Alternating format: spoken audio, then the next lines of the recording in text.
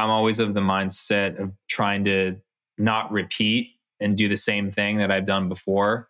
You obviously don't want to hard pivot left turn or something like that and throw people off completely. But I do feel like it's important to keep pushing yourself creatively and let the fans grow with you as an artist or creative.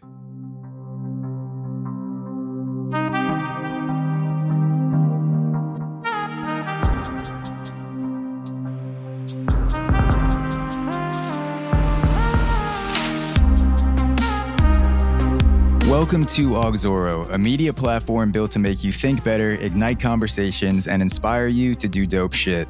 I'm Zach, host of the Auxoro podcast, and I look forward to bringing you along on this journey today. Here are a few things you should know before we start the conversation.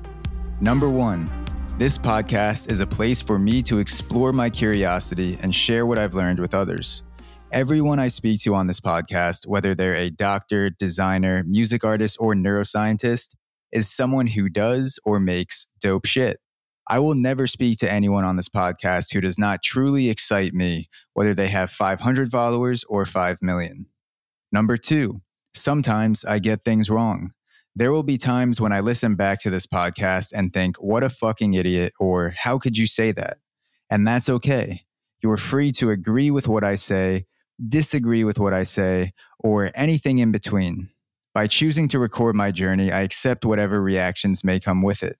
All I ask is that if you hear something on this podcast you don't like or makes you uncomfortable, get fascinated before you get defensive. And number three, the best thing you can do to help this podcast grow is to share it with 3 other people and tag us on social media.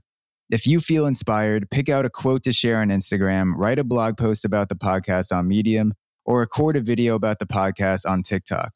Make sure you tag @Auxoro on all platforms so that we can respond to you. The best way to spread love is to share what you love. So if this podcast has moved you in any way, we appreciate you spreading the word about Auxoro. This time, I sit down with Gryffin, hailing from California, who is one of the most talented and well-known producers in electronic music today. You might know him for jams like Nobody Compares to You, Feel Good with Elenium and Dea, All You Need to Know is Slander, Tie Me Down with Ellie Due, and Whole Heart with Bipolar Sunshine. Currently streaming at over 10 million listeners per month on Spotify and climbing, Gryffin has also done official remixes for Snake Hips, Tove Lo, Years and Years, Maroon 5, and Kygo. I've been listening to Gryffin since my early college days, and it was an honor to sit down with one of the most talented electronic producers making music. Gryffin's latest releases include a song called Safe With Me with Audrey Mika, which is a bona fide jam, and the Gravity Deluxe album, which includes 4 brand new orchestral versions of songs and 2 new VIP remixes. I have the Body Back VIP remix on repeat. In this episode, Gryffin discusses how an Ellie Goulding remix became a turning point in his career, the spiritual aspect of music, being creative in quarantine, the connection between imagery and sound, and more. Without further ado, please enjoy this deep dive with Gryffin.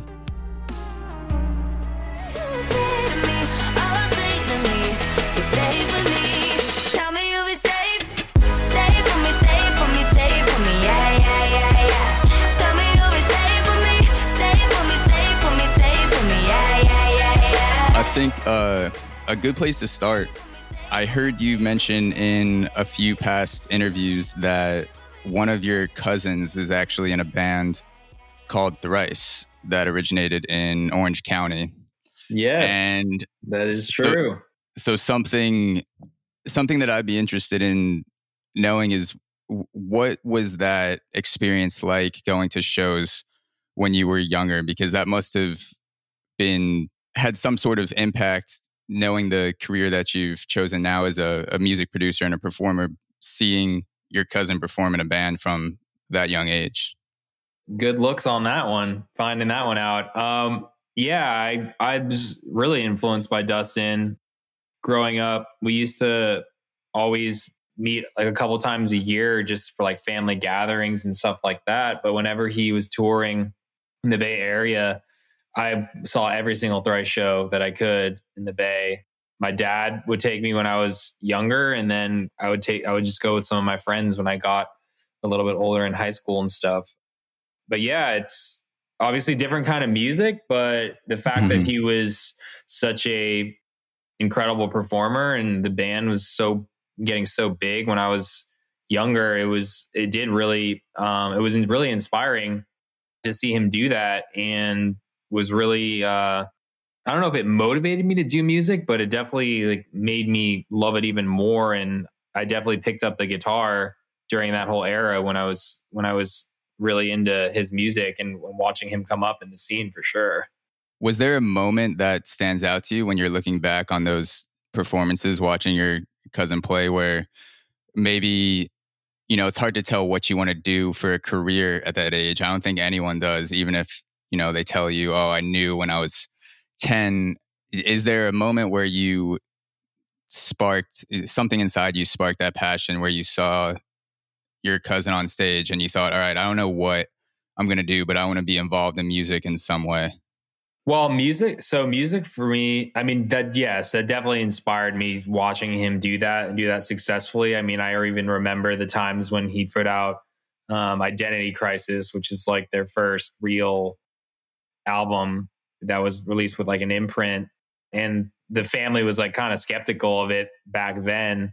And then as they continued to release more music and become more successful, it was like, oh, he actually is making a career for himself and is supporting himself financially. And oh, this is actually pretty cool now. Like I saw that progression within my family, which was really cool to see them kind of learn to come around to accept him for the talent that he had for music and to not choose like a typical path, I guess, as a career choice. Music for me was a little bit different. I mean, I studied electrical engineering in college though. So even after seeing Dustin and all of his success with Thrice, I still kind of was like on this trajectory, not in music. My dad was an engineer, so I figured like I didn't know what I wanted to do. So I was like, I guess I'll be an engineer too. And it wasn't until I was in school that I kind of realized I didn't like engineering and kind of hated it and wasn't very good at it, that I got into dance music around that time period and I downloaded Ableton and basically was off the side, like producing music as my escape from not wanting to be an engineer. And that was like the beginnings of like the Gryffin world really, and like making that kind of music. How do you think about that time when you were still deep in the engineering program, where maybe you thought that this was going to be your future, but then you also saw an outlet in music? Because I went through a different sort of situation where I was studying accounting, and now I do podcasts and podcast producing, which I taught myself how to do that, the basics of it, in a few months on YouTube. So now I look back and I'm like, damn, like I spent four years studying accounting, which is helpful in business in a lot of ways. How do you look back on engineering during that time? Is there anything that you still draw from or that you're grateful that you had that experience for? That's awesome. Congrats on that career change and pivot. I feel like we can relate a lot to that. Unexpected, but super grateful. Yeah. Well, in terms of that question, I would say nothing directly has helped me with music. Like I don't apply any of the principles I learned from electrical engineering into like music theory or anything like that. Yeah. But it did teach me to work really hard. Like I don't think I actually had the greatest work ethic. Maybe in like high school, like it's in middle school, like just going through that sort of, I don't know, just like playing sports and getting good grades in high school. Like, I mean, I guess I put in work, but it wasn't like, I never felt like that challenged by it. And then I got to engineering school and I realized very quickly that I was not the smartest guy in the room.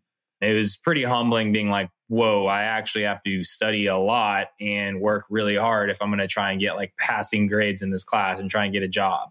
So that, and it made me like, a lot of my friends were business majors and in the arts. And it's not to say those degrees are easy, but I didn't have as much time as they had because I always had to go to like 4-hour labs and all this other stuff for the engineering degrees. And I had to learn Yeah. how to prioritize and say no, being like, hey, like, sorry, I can't play beer pong with you guys this afternoon. Like I got a lab I need to go to, or I got to study. And that sort of like work Yeah. ethic and thought process, I think from engineering did teach me that if I was going to get good at making music and producing music, that I had to put in work and work hard to Yeah. get to where I needed to be. Yeah. It's funny that the way that you talk about engineering reminds me of how one of my best friends from college, a teammate in baseball and also a roommate, you remind me of how he spoke about his pre-med degree, because he had all this extra time, like labs and things like that. And we didn't have an engineering degree at Richmond, but I guess that would be like the closest equivalent in terms of having, 4 or 5 extra hours a week that you need to go to that aren't part of any other majors. And I always used to joke with him saying that, if you skimp on your work, you're going to kill someone. If I skimp on my work, the worst thing that happens is like white collar crime or something like that. So Yeah. I guess like with engineering, not putting together a building properly or something like that, or not studying for pre-med, that was just something that you made me think of. Yeah, totally. Yeah. And again, like I definitely don't apply anything I learned from college into music making, but it definitely taught me to work hard, and putting in work usually gets you results. It was like that sort of fundamental understanding like really got ingrained. Yeah. So you've also talked a bit about Deadmau5 and Skrillex being inspirational back in the day when you started making music, and you talked a little bit about the imagery in your head, and you'd say that those artists almost painted these images in your head. And with quarantine and more free time, I've been walking around listening to music, like actually noticing visuals that will pop up with certain songs when I'm giving myself the time to walk around and do nothing. For you, I was curious how visuals and imagery play a part in your own music making, and if you're thinking about that while you're creating, or if you see something and you want to make a sonic interpretation of something visual, how does that come into play with you? Yeah, I mean, I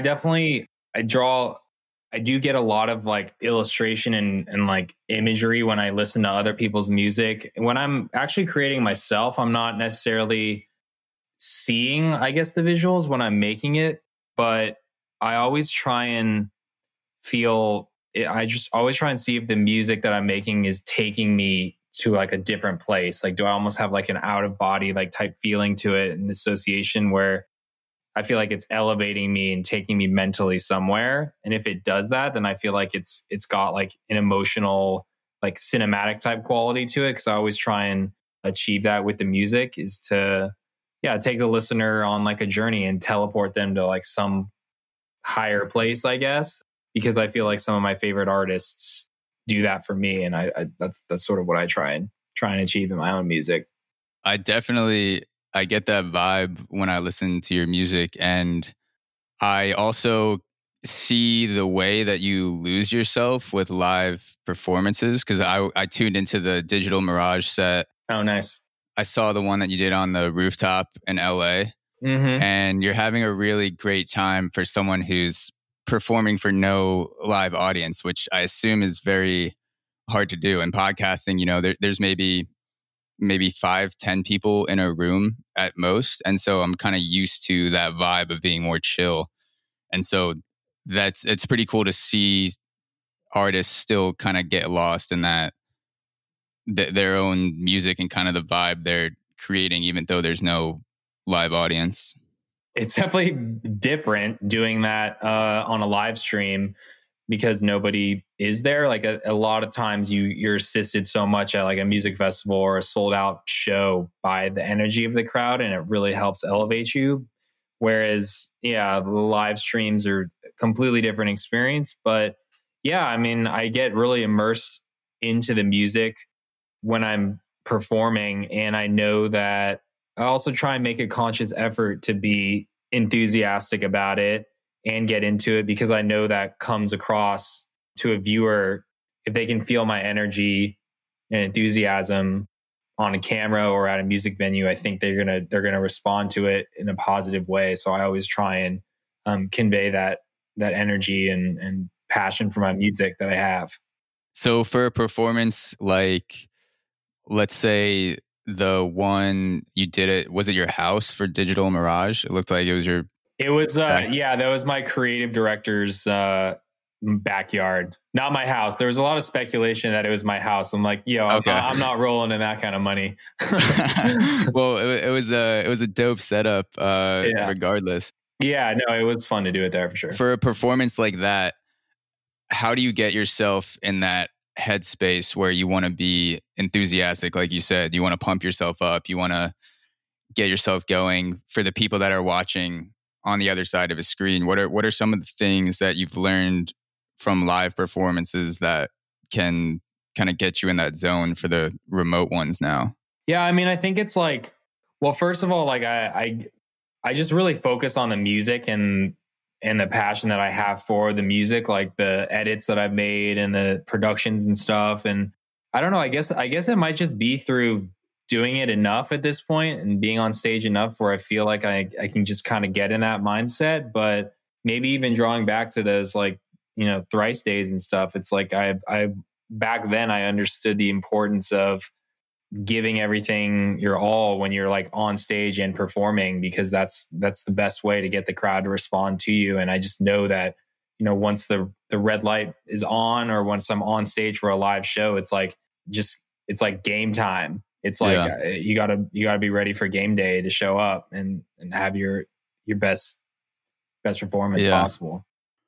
Yeah. You mentioned the spiritual uplifting aspect of music. Do you believe in a higher power when it comes to music? Like, I've been thinking about this a lot since, you know, being in solo quarantine and having time to go crazy basically and let my thoughts run wild. I've been thinking about the spiritual aspect of music and whether there are forces at work with music that we don't yet understand. Like, it's not quantifiable, but it brings people together. Is there some sort of spiritual aspect to music that you subscribe to where it's like out of your control? Yeah, I mean, I think I am kind of a spiritual person, and I think I do believe there's something beyond our understanding that connects us with music. I've always just felt like music is so unique that it can elicit an emotional response so quickly in someone, and even like a life event or period of someone's life, they listen to a song a lot and they hear the song like 10 years later, they can recall that feeling and where they were at that time in their life. It's just, there's something about music that like is beyond, I feel like, our total understanding of it. And I just know that there is something there, some sort of connection that we have with it that is probably beyond our total understanding right now. But that's why I love it. I mean, I love feeling that connection when I make music. I love feeling that connection when the fans are responding to the music. It's like, it's an electric feeling that you really can't emulate that in any other aspect of my life. Yeah.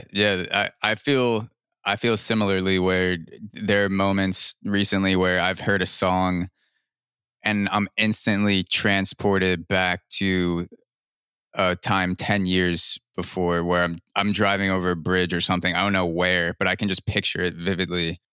Or walking across campus, and I'm like, oh, I listened to this song always walking from the dining hall to the library, because like I'm seeing that path when that song is playing. So I'm like, there needs to be something more with music that we don't understand yet, because it's not just normal memory. It's like inducing something. It's like, yeah, it's inducing the memory, and it almost can induce like the feeling of that time period of your life too.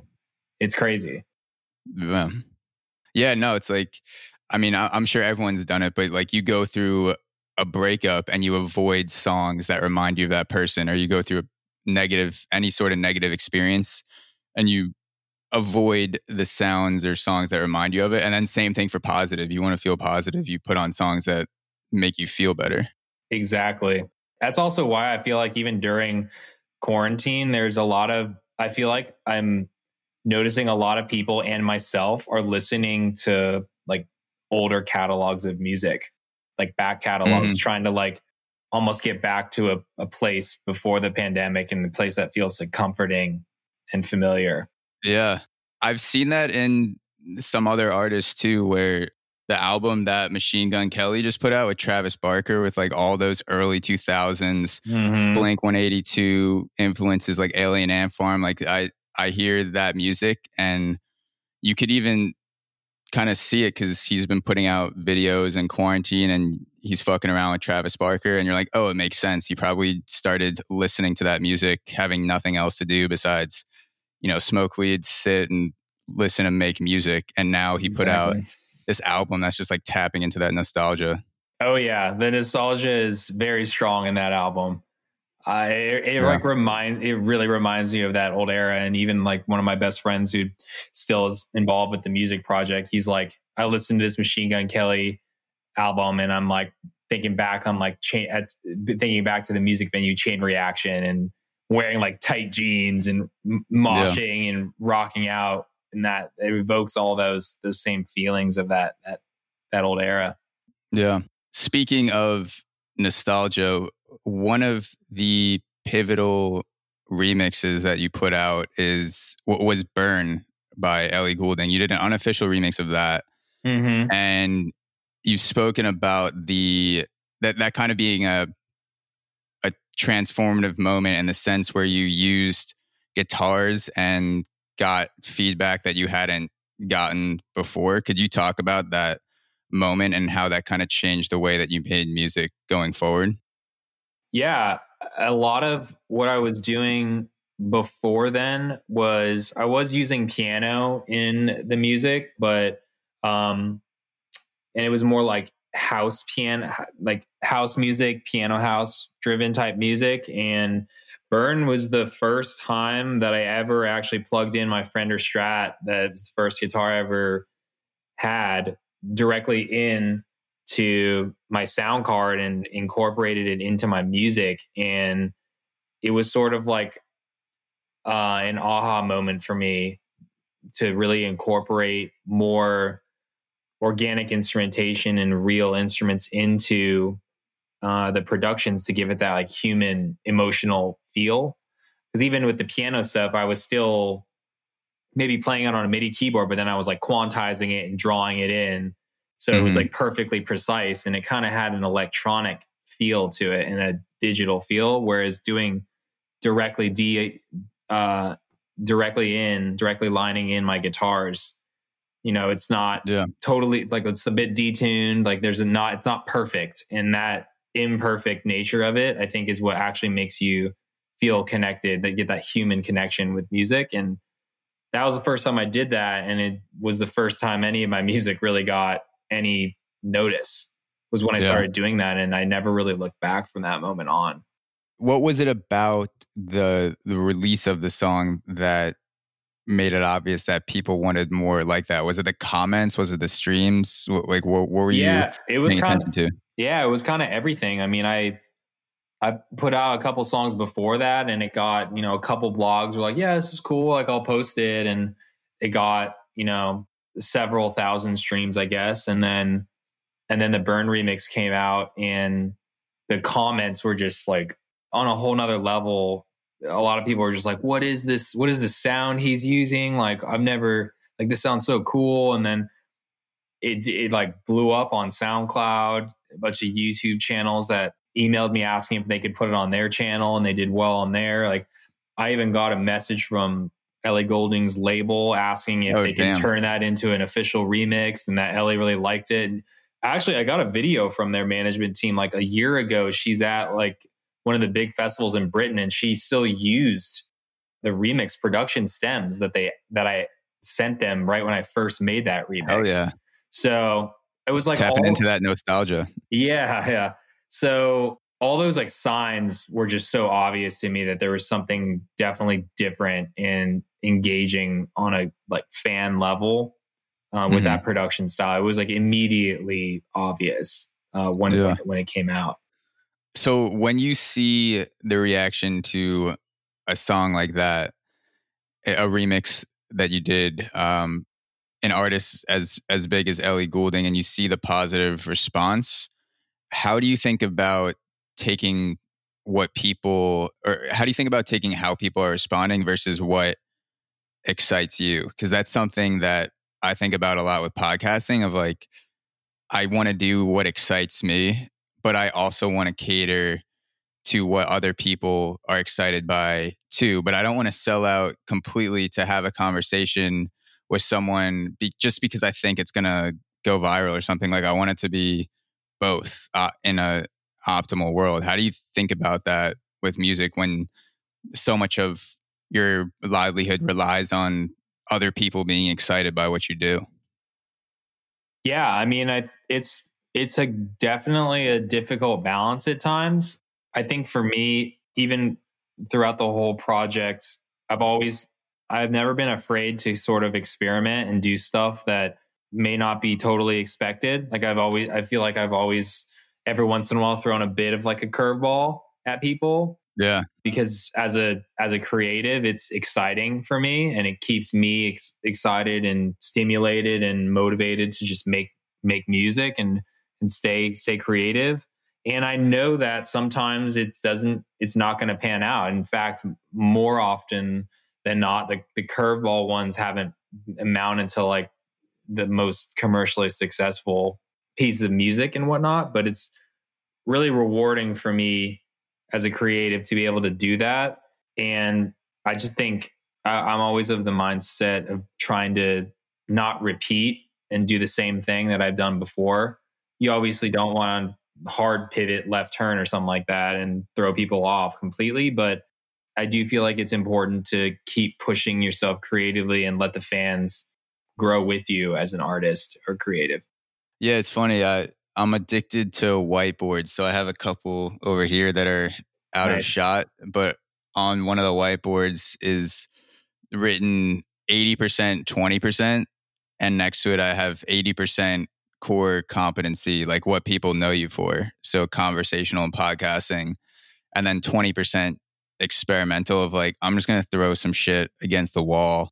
TikTok actually made me think about it because I created an account on TikTok and Mm-hmm. was like getting some videos that would blow up, but wasn't really podcasting related. So I was like, okay, maybe, you know, one out of every 10 things I put out is just going to be not what I'm known for. So I think the way that you think about it is super useful long term to kind of excite yourself and excite other people by just like being like, fuck it, I'm just going to do this. And if people don't like it, no one's going to talk about that in 5 years. They're just going to talk about the shit that they do like.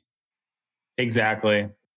I feel like if you do the same thing of what's totally expected, it can retain your fan base and they can stay on, but they're also growing and changing as people and consumers too. So like, and the world is constantly changing. I just never believe like doing the same exact thing is going to create the same expected or a better result. You always want to be, and as a creative, you always want to try and be doing better. Like you want to improve upon the last version and try new things. And I think that expansion of the mind is really helpful as a creative. Is there something in the experimental realm that has been on the back burner for a while, but you're not sure about whether you're going to go all in on it for whatever reason, like something that's kind of piqued your interest, but is maybe outside of that 80% of what Gryffin is known for? That's a good question. I think about other things that I could do in the music industry as a producer and even just not as a producer. I do think about that kind of stuff. Musically, I've experimented with some stuff where I'm like, man, maybe this is a little too crazy. But I've thought about releasing music under like a different alias or just exclusively producing for other artists and genres without my name attached. And I've been experimenting more with like doing more orchestral stuff, and which I'm actually dropping next week, some orchestral arrangements and potentially getting into more like TV film type stuff. So yeah, I'm definitely like always thinking about what else I can do. as an artist. So I'm trying to push the envelope for myself. Yeah, let's get into that because I had it down here to ask you about. So you have the deluxe album coming out December 10th, right? Mm-hmm. Yeah. And you have 2 remixes, 4 orchestral versions, which are dope, by the way. I was listening to them this afternoon. Oh, thanks. Noel sent me the deluxe album. And you worked with composer Max Arouge. Mm-hmm. Am I pronouncing it? Max Arouge? Yeah, Arouge. Mm-hmm. Could you talk about that creative process, making the orchestral version as opposed to something that would be a more traditional release? Yeah. And how that kind of come together in COVID? Yeah. So a lot of what we did, we first got put together through my creative director, Jordan, to do some live orchestral stuff for Coachella last year. That was kind of how we first got started. And we began doing like an orchestral edit of Tie Me Down, and we did an orchestral edit of Nobody Compares to You. And that was sort of the beginning of our partnership of working together. And it worked out really well. Like he's on a friendship level, I vibe with him. And on a creative musical level, we saw things similarly, but came from totally different backgrounds. He's very traditional orchestral type stuff, and I'm more like contemporary pop music and whatnot. But it worked really well, like our different backgrounds. And so after the Coachella success, and as I was finishing up the Gravity album, basically decided to try and maybe re-envision some of it and further build upon what we did at Coachella and do like full orchestral arrangements on some of these Gravity records. And it was a really cool process going back and forth. Definitely one of the more challenging projects I've done in a while, but I'm super happy with how they came together. We went through so many versions of different tracks, but the final product of these 4 records, I'm really, really proud of on a personal level. Yeah. It's cool to hear the different kind of buildups and the instruments all coming together, like horns, drums, like things that you don't typically hear from a normal, I guess, for lack of a better word, Coachella set or Lollapalooza set or something like that. Right. And yeah, it's cool to hear that dynamic go together. And I imagine it's a different headspace from what you're normally in when you're producing a track that's a non-orchestral version. Right. Yeah. Especially when I'm doing the more pop leaning tracks, and even the dancier ones, there's definitely some like structural elements to like the composition. Like there's always a verse, intro, a verse, a hook, and then a build with like a drop, and you kind of have that like flow to those records. Whereas orchestral, it's kind of like blank canvas. Where do you want to take this? And it was really challenging to actually. It was challenging, but also really cool to have that sort of complete freedom. And Max's knowledge of classical music and his runs and chord progression turns and changes were like so inspiring. Like sometimes he would do shit where I was just like, whoa, like how did you even like go there in your head? That's so crazy sounding. Like we have to do this. Like we have to put this in the track. And his background with my contemporary, like we just pulled each other into each other's worlds in like a really healthy and cool way, where you can feel both of our influences on these pieces of work for sure. So what did it actually look like? Was it the whole orchestra there at once? Were you recording parts individually? What did that creative process look like, especially in COVID, where I assume there are more limitations than normal for recording? Right. Yeah. This whole year has been so challenging from a recording standpoint, especially with something like the orchestral stuff as well. We had to a lot of it is surprisingly just software, but there were times where we had to record individual instrumentalists where we would either work with them on like Zoom and try and like direct them through it, where they had like a direct connection and they would perform it. We could hear it back like on the internet and be like, oh yeah, that was cool, but can we like change it a little bit like that? There's definitely things like that, but that made it a little bit weirder. Yeah, I imagine conducting someone through Zoom feels It's Like weird because super weird with like the lag and everything too. it's weird with the lag, and you just kind of like, it feels much less human. I don't know. You just don't quite get that same emotional connection, particularly with music. Like when you're in the writing rooms, like if someone comes up with something dope in the writing room, like lyrical hook or something like that, like you can see everybody's eyes like light up, and you can feel the energy change in the room where everyone's like, oh my God, like that's it. Like, let's go. Like you don't feel that like connection and energy as much over Zoom in those kind of meetings. But we were able to still pull it off though. It was just really unconventional in a lot of ways, but we still made it work. So with the track with Audrey Mika that you just dropped, Safe With Me, which is a jam. Thanks. What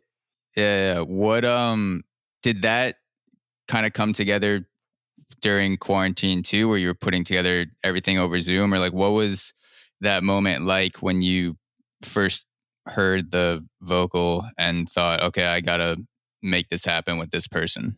Yeah, so that one was a bit different because it was written like pre-quarantine, which is actually funny because it feels so relevant right now, whereas it was made like late last year, early this year. But it was one of those songs that I always loved, and then it just grew on me. I felt like such a stronger connection to the record as we were going through COVID and quarantine. But the production of that, almost all of it was just done in my backyard in Venice, just like messing around with guitars and just tracking everything there. And then when I brought Audrey in on the record, she like really loved it and then sent me like a scratch vocal from like her bedroom. She like sent me her vocals, and I listened to it and I was like, dude, like this is it. Like you were the perfect person for this record. You brought so much attitude and vibe to it. And then we ended up finally being able to schedule a studio session in Hollywood.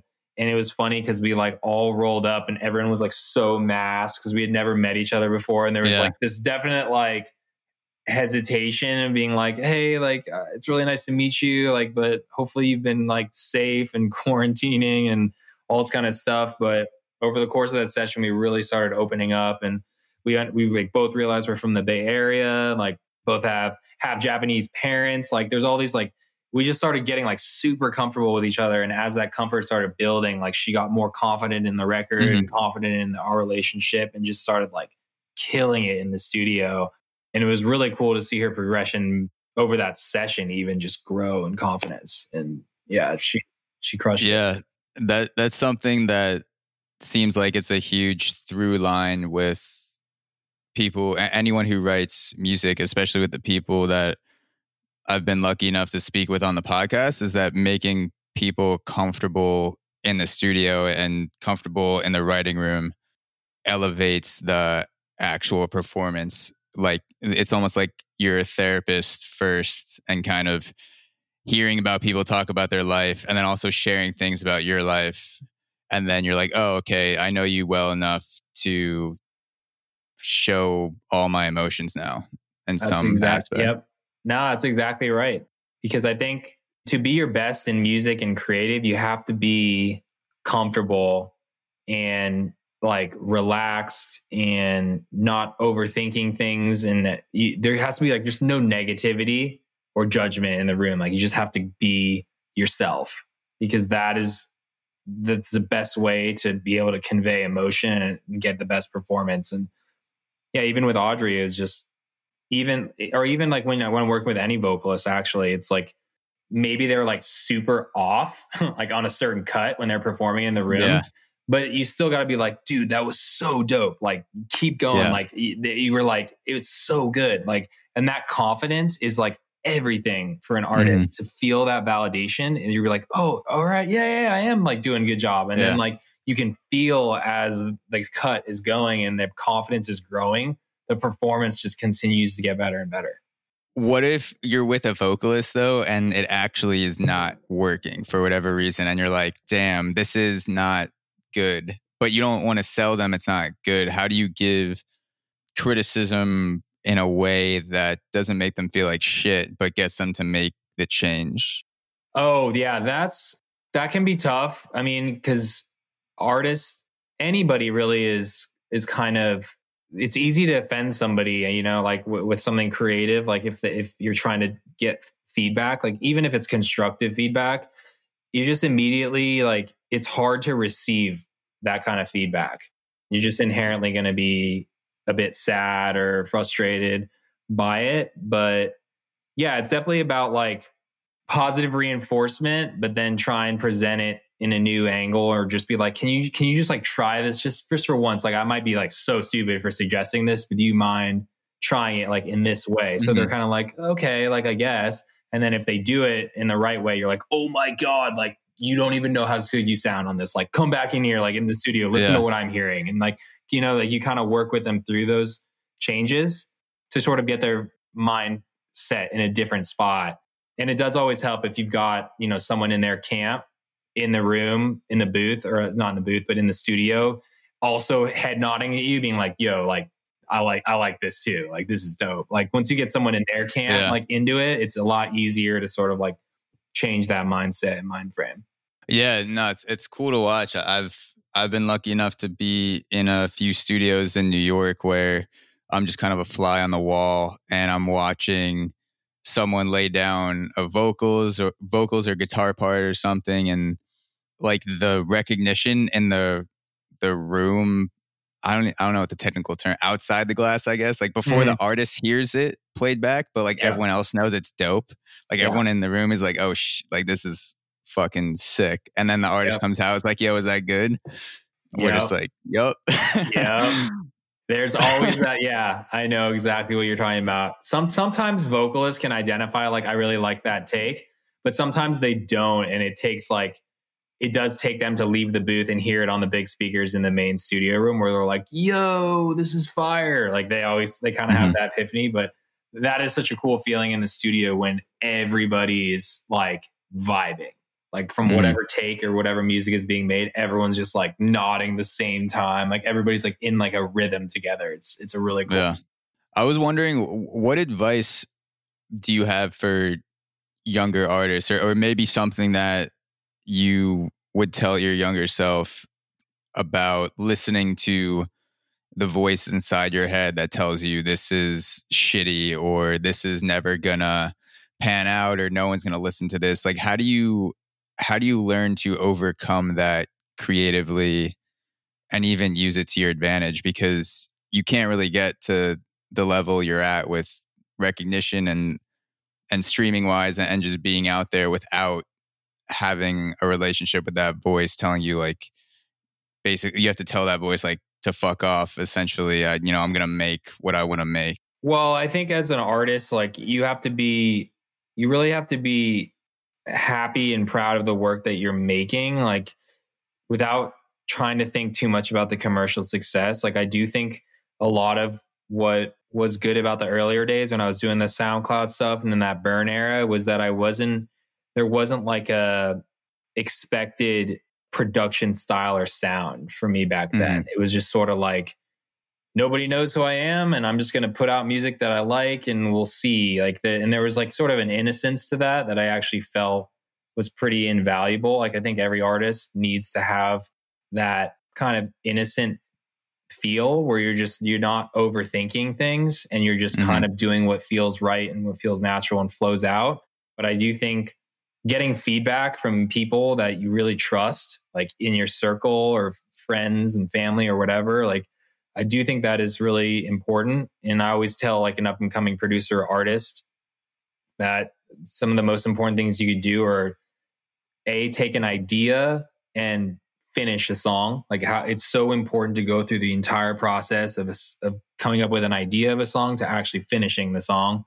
And once you're done with the song, like don't be afraid to show it to people and put it out on the internet, because you're never gonna know really how something will be received if you don't put it out and put it into the world. And that feedback that you may get, positive or negative, will be very valuable to you in terms of helping guide you and direct you into your music. Yeah. So as a kid who went to high school or went through high school in the late 2000s, my friends would beat me up if I did not at least mention White Panda. So I wanted to get your kind of looking back on it now, because that was really a moment in time. I remember Camelback Music, Good Music All Day, like all those blogs for years straight were posting White Panda or Blau's Dance Floor Filth. Like that was like a formative mashup moment for people where there were actually good mashups coming out and people wanted to listen to it. For you, what is your number one takeaway from that time as part of the duo of White Panda? Yeah, I don't really talk about this kind of era, but it was great. I mean, I wasn't as nearly as creatively fulfilled as I am now, but I do appreciate that era for what it was, because it enabled me to pursue music as a career when I didn't think I had any shot at it and opportunity to do that. And yeah, it laid the groundwork for me and gave me the confidence to pursue music. And that was invaluable to me. And I definitely had a lot of great friendships developed through that whole experience. And definitely happy with where I am now, but I cherish and appreciated those years for what they were, for sure. I appreciate you being willing to talk about it. Yeah, I know. I don't look back on it in a negative way. I just I didn't want any of the success or anything that was from that world to influence Gryffin. That was always my thing. Is I wanted Gryffin to be completely unrelated and to prove that I could be successful by doing a whole new career in music without any sort of, I don't know, additional publicity or exposure. I just wanted the music to stand for itself. But I do appreciate that era for what it was, for sure. So what business advice would you have for younger artists? Is there anything business-wise, even for creatives in general, that have made a big impact on you? Maybe any books you've read or advice you've gotten back in the day about handling the business side of creating? I mean, I think you definitely want to, make sure to read over contracts very thoroughly. Definitely seek out advice when you feel like you don't understand something. Don't just try and go about it by yourself, or make sure you're doing the proper research, because in the industry, like, people will definitely take advantage of you if they can. So you need to be very aware of that. I guess that's what I would say in terms of on the business side. And to also just like surround yourself with people that you really trust and feel are looking out for what's best for you. I think it's really important to have a solid crew and people that really want the best for you. So something I wanted to ask you as we wrap up is, I always try to think about the three main through lines of a guest that I speak with. And when I was thinking about Gryffin, the three things that stood out to me were, number one, just the practice of engineering in general, whether it's engineering in the traditional sense or like engineering sound, like putting things together. Two, the production aspect of creatively making music from scratch. And three, performance wise. So is that correct to say that those were our three main through lines? And if so, how do you see those three kind of coming together in what you do? Yeah, I definitely think those are good through lines. I think all of them are super fundamental to who I am and what the Gryffin project is about. I think, like, in terms of connecting all of those, I think it's what makes them all kind of work and help me in being successful is that I work really hard at all three of those things. Like, I've developed a good work ethic and I put in a lot of the hours. And then fundamentally, like, these are all things I'm super passionate about. I really love to do all those things. And it doesn't even feel like a job to me, really. It's just something I genuinely love doing. Yeah. So the last thing I wanted to ask you as you wrap up is, if I look at everything you do from the outside, I could see the streaming, I could see the music videos, I could see the performance. For someone who can see everything from the outside, and maybe they read all the books you read about music, like they have the knowledge, they learned the knowledge. What is something about music that you can never really fully understand unless you actually make it yourself and put yourself out there in a way that you may be able to articulate on this podcast? Like, you can learn everything about it, you can read about it, you can stream it, but something that you never really fully grasp unless you make it yourself. Well, I guess for me, I'm not a very like public person necessarily, and I don't like share my feelings out publicly that much, but I am fundamentally a very like emotional person, and through the music, I think there is like a really good emotional release and a vulnerability that I've learned, or like I've had by like releasing this music, that I don't think will have experienced in my life if I hadn't done music and hadn't gone through all this stuff, that I think is really rewarding. And it's an interesting thing to go through as a creative, is that emotional release in the creation and vulnerability of like putting it out there publicly. Yeah, well, I think that's a great place to wrap up. What are the best places for people to follow you? I actually just followed you on TikTok, by the way. Oh, nice. They got on there. I've been getting my TikTok game going. Hell it's yeah. basically at Gryffin Official pretty much everywhere. And Spotify is just Gryffin. So yeah, you can find me at all those. So hit me up if anybody wants to chat. Yeah. For anyone listening, go stream Safe With Me. Go hit up the deluxe album and then work your way backwards through the entire Gryffin catalog, because it's fucking dope. And thanks again for taking the time to hop on the podcast. Your music has meant a lot to me, so it's an honor to get to speak with you. And I know that listeners will gain a lot of value from what you said. So thanks man. No, I appreciate you having me. It was great. Thank you for tuning into this episode of the Auxoro podcast. To keep up with everything Auxoro, you can follow us at Auxoro on Instagram and TikTok, and at Auxoro TV on YouTube. Also, subscribe today to our twice monthly newsletter, The Source, which brings you the most inspiring and underrated books, podcasts, videos, and articles we come across, as well as the latest Auxoro content. Go to auxoro.com/The Source to subscribe. Until next time.